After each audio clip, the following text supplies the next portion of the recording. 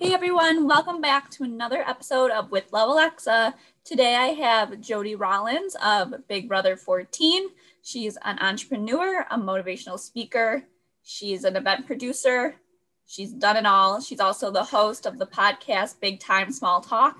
And today we're going to talk all about her ventures, how she got into each of these and her time on Big Brother and just all about mental health. So without further ado, hi Jodi. Good morning, or I don't know where you are, but it's still morning here. It's actually afternoon. It's almost 2 here. Where are you actually? Michigan. Oh, okay. So Eastern Coast time. Oh, okay. Yeah, where are you? California? Yes, Yeah. Southern California.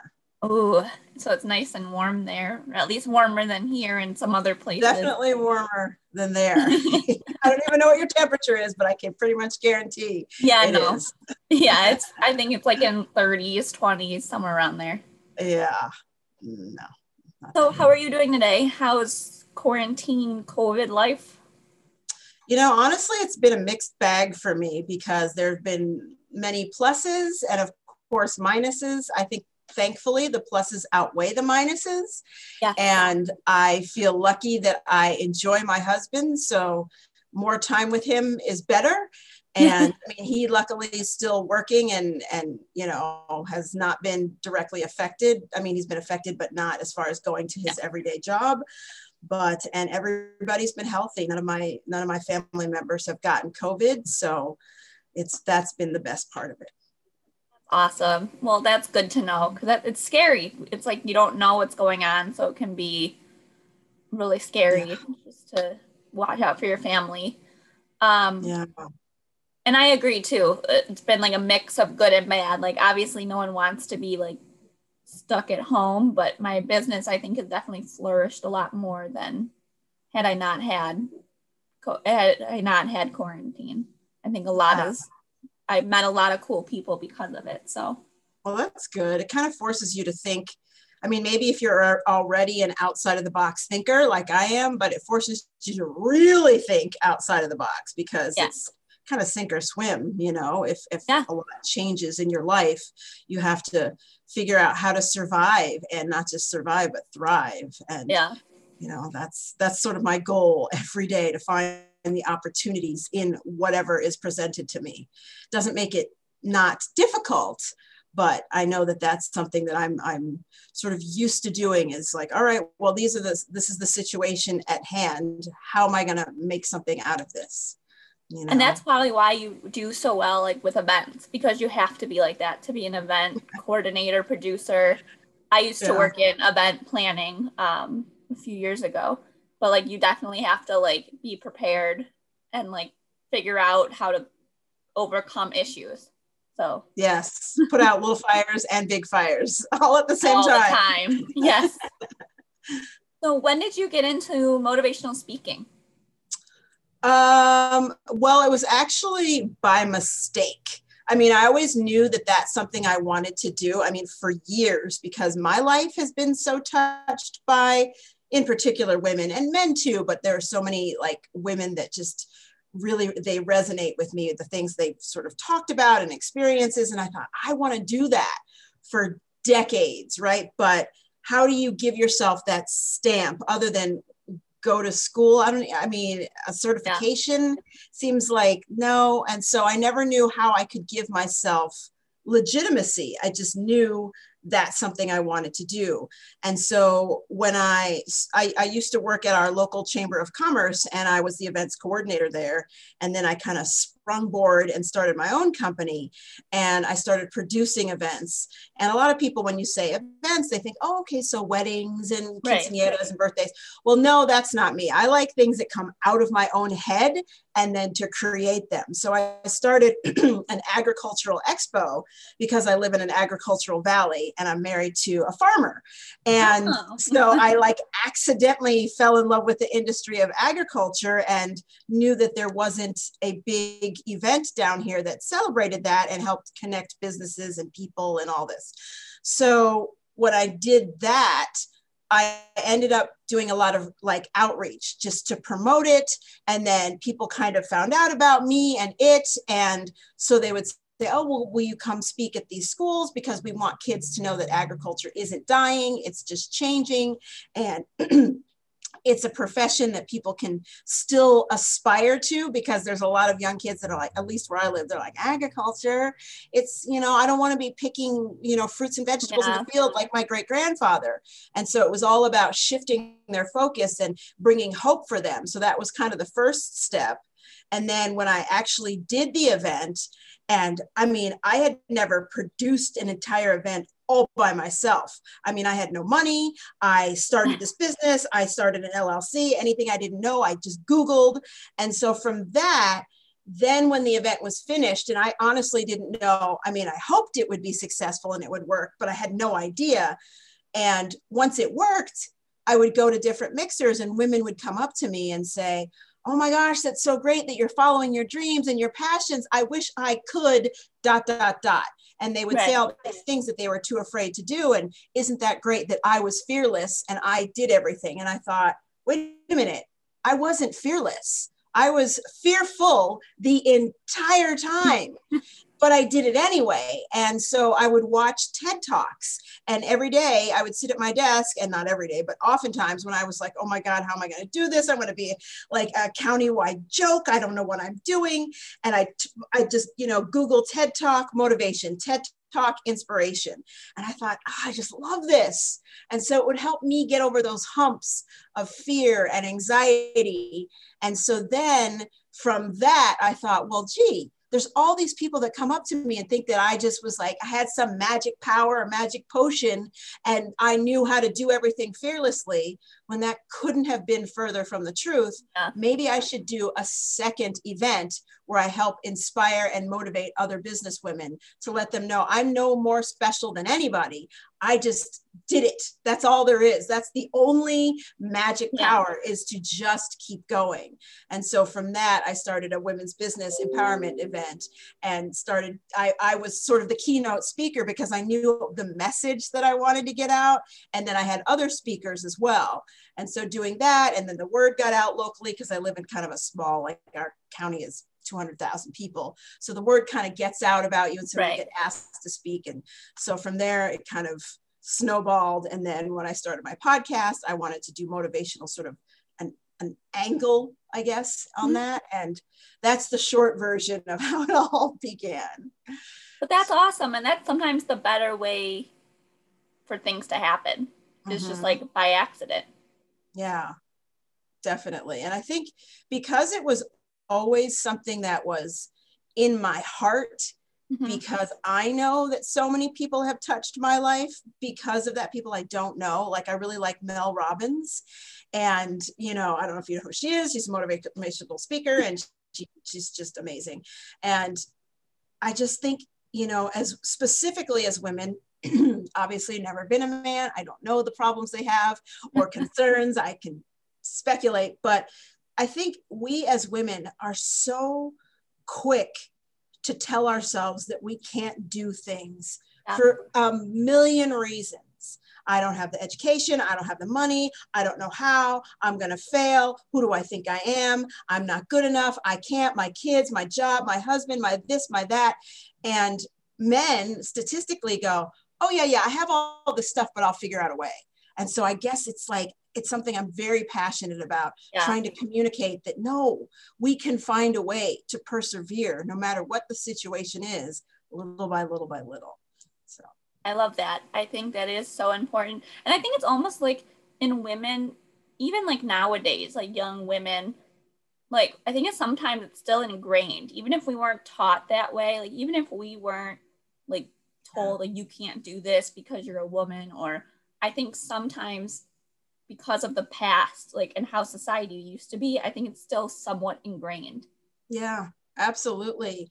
And, I have every reason to assume that what I was doing didn't make sense, because agriculture in general is an industry that's dominated by white men.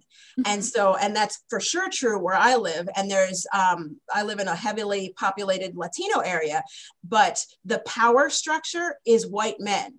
So me being a Black female, I had no reason to be accepted in agriculture, and I had every reason not to be. And so that it was a double-edged sword, because I stood out and people didn't forget me. But then on the other hand, I stood out and there was a lot of like, wait, but who do you work for? Right. But wait, who's in charge? I don't get it. Who are you doing this for? And I would be like, me. It's my company, my idea. This is my baby.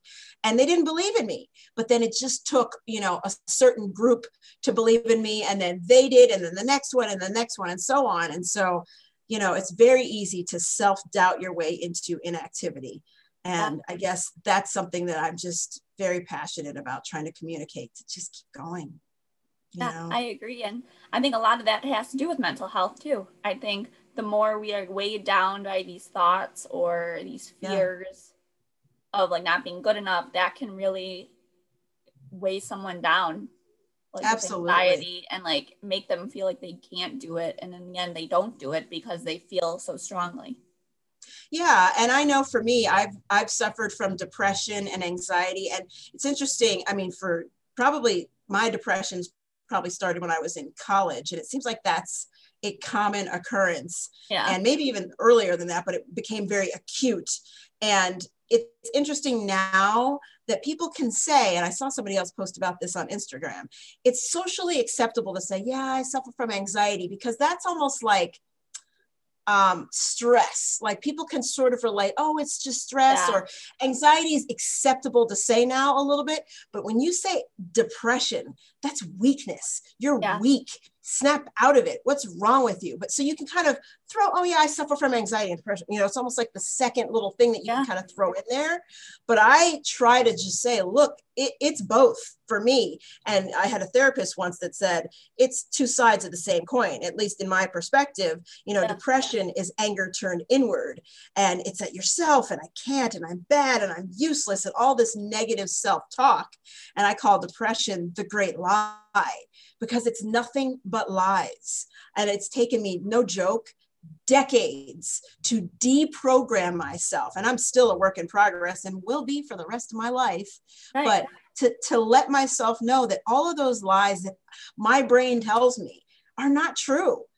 Every sentence that starts with what if is not true. What if I can't do this? What if I fail? What if I'm an embarrassment? What if this lump on my leg is cancer? Like, you know what I mean? It's like everything what if.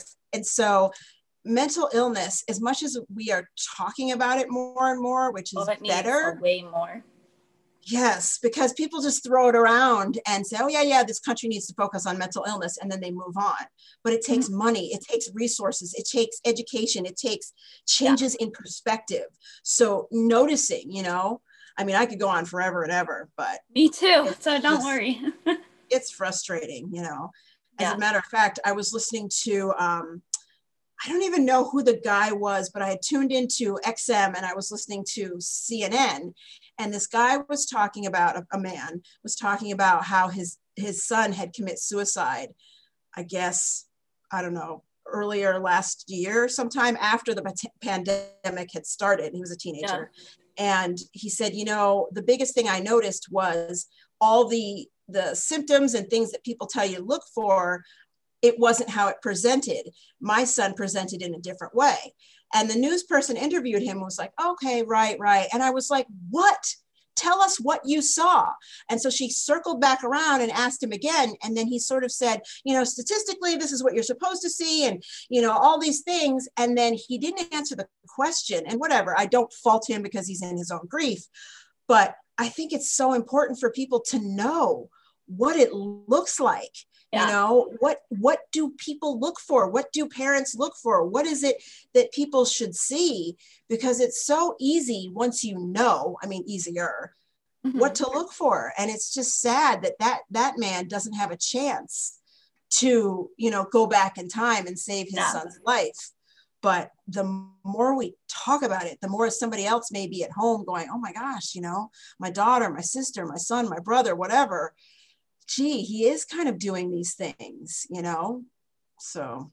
And I think it's also important to talk about it with like your kids or at a young age to show that feelings are okay and like that's not weak, because like I grew up with always being able to share how I'm feeling. And like my parents would always support me and did whatever they could to help me. So I never really felt alone.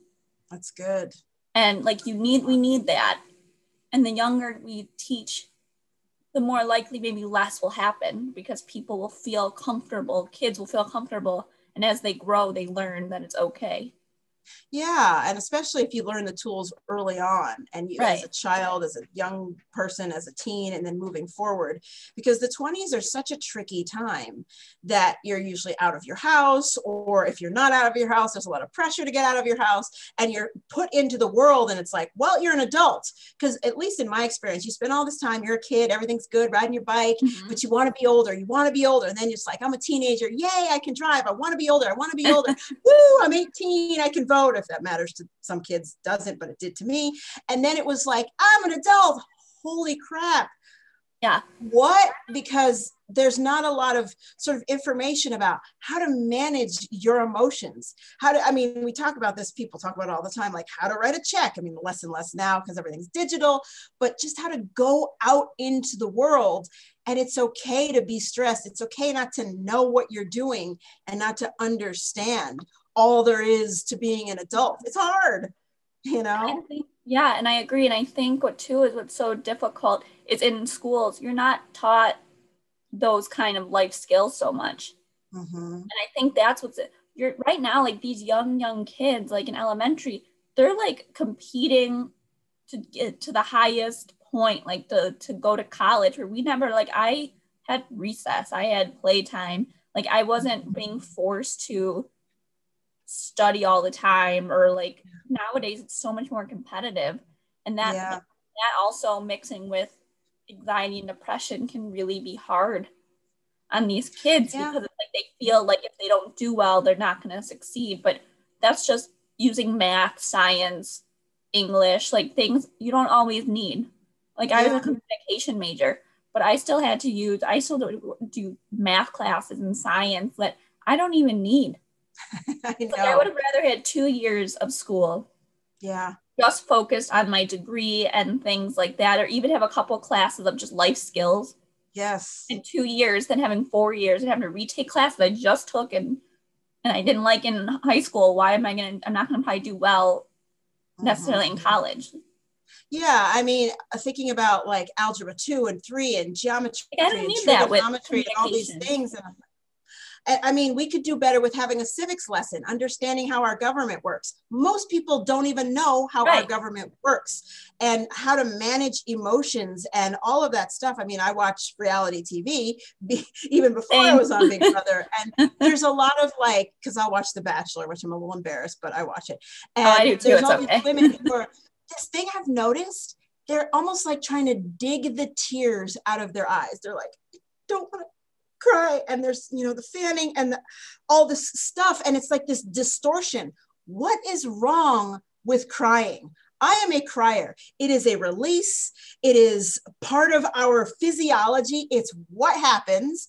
And yeah, sure, I mean, I've been at work, I used to wait tables years ago, and I mean, there would be times when you get so angry and like you feel the tears welling up and you don't want to cry like with your boss or in a bad situation. And obviously you want to go off and be by yourself and not do that. But in general, I don't know why crying is somehow this horrendous thing.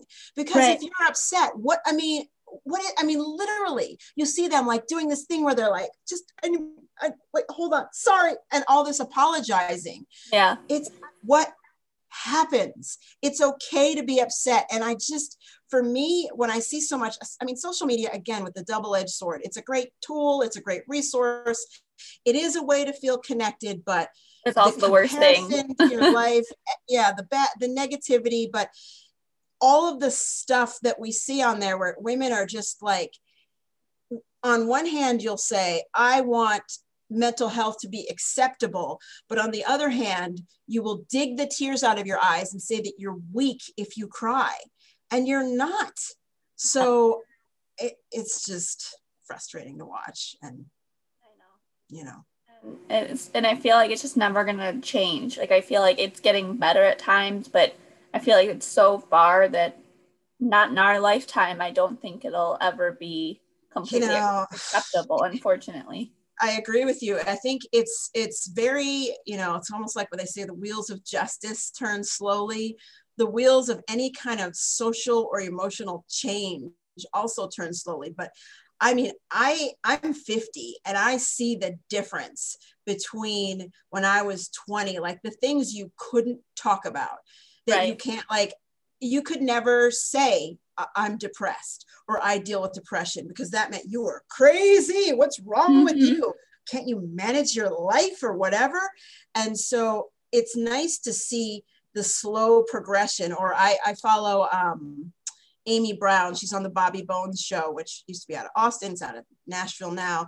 And she talks about her eating disorder. And I love that she can be open with that, because if she didn't, you would just think she's this really cute girl that has everything together. She's just tiny, which she's very thin, but that has no issues. And she really opens up about what she's done and what she's gone through and continues to go through and be in recovery. And that's so important, because when I was a kid, it was an after school special and that was it. Like, we didn't really know. I mean, it was just beginning. I knew this one girl in my high school who was like emaciated, and everybody would whisper, oh, she's bulimic. Stacy's bulimic, And so, having mental health be on the forefront is good, but we have a lot of work to do, Well, thank you so much for taking the time. I've loved talking to you, and I want to hear a little bit more about, before we kind of wrap up, but I'd love to hear more about your podcast. Absolutely. Well, hopefully your listeners will tune in. It's called Big Time Small Talk, and it's stories and observations beyond small talk. It's kind of a little bit like this, but it's not a guest-driven show. It has motivational aspects to it. I tell stories and kind of share my observations. So we talk about life, dealing with depression. I have a new thing called the Sex Episode, where I'm talking about sex, the stuff that people are uncomfortable talking about, talk about emotions, talk about politics, race, religion, just all of the stuff that people try to take off the table. I put it back on the table, and we have fun. There's serious stuff because I get very passionate, but I just laugh and have a great time. So it's called Big Time Small Talk, available on Apple Podcasts, Google Play, everywhere you listen. I hope people will tune in and, follow me on Instagram and let me know that you listen to it, which my Instagram handle, by the way, is @Jodi Rollins. Nice and simple. So it's a great time. I love that. Yeah. Well, thank you so much for coming on, and it's been great talking to you, and I love the passion you have for motivation and mental health, because I feel the same with you. So thank you. This was another episode, of course, and this is another episode of With Level Alexa, and I'll talk to you guys next time. Bye.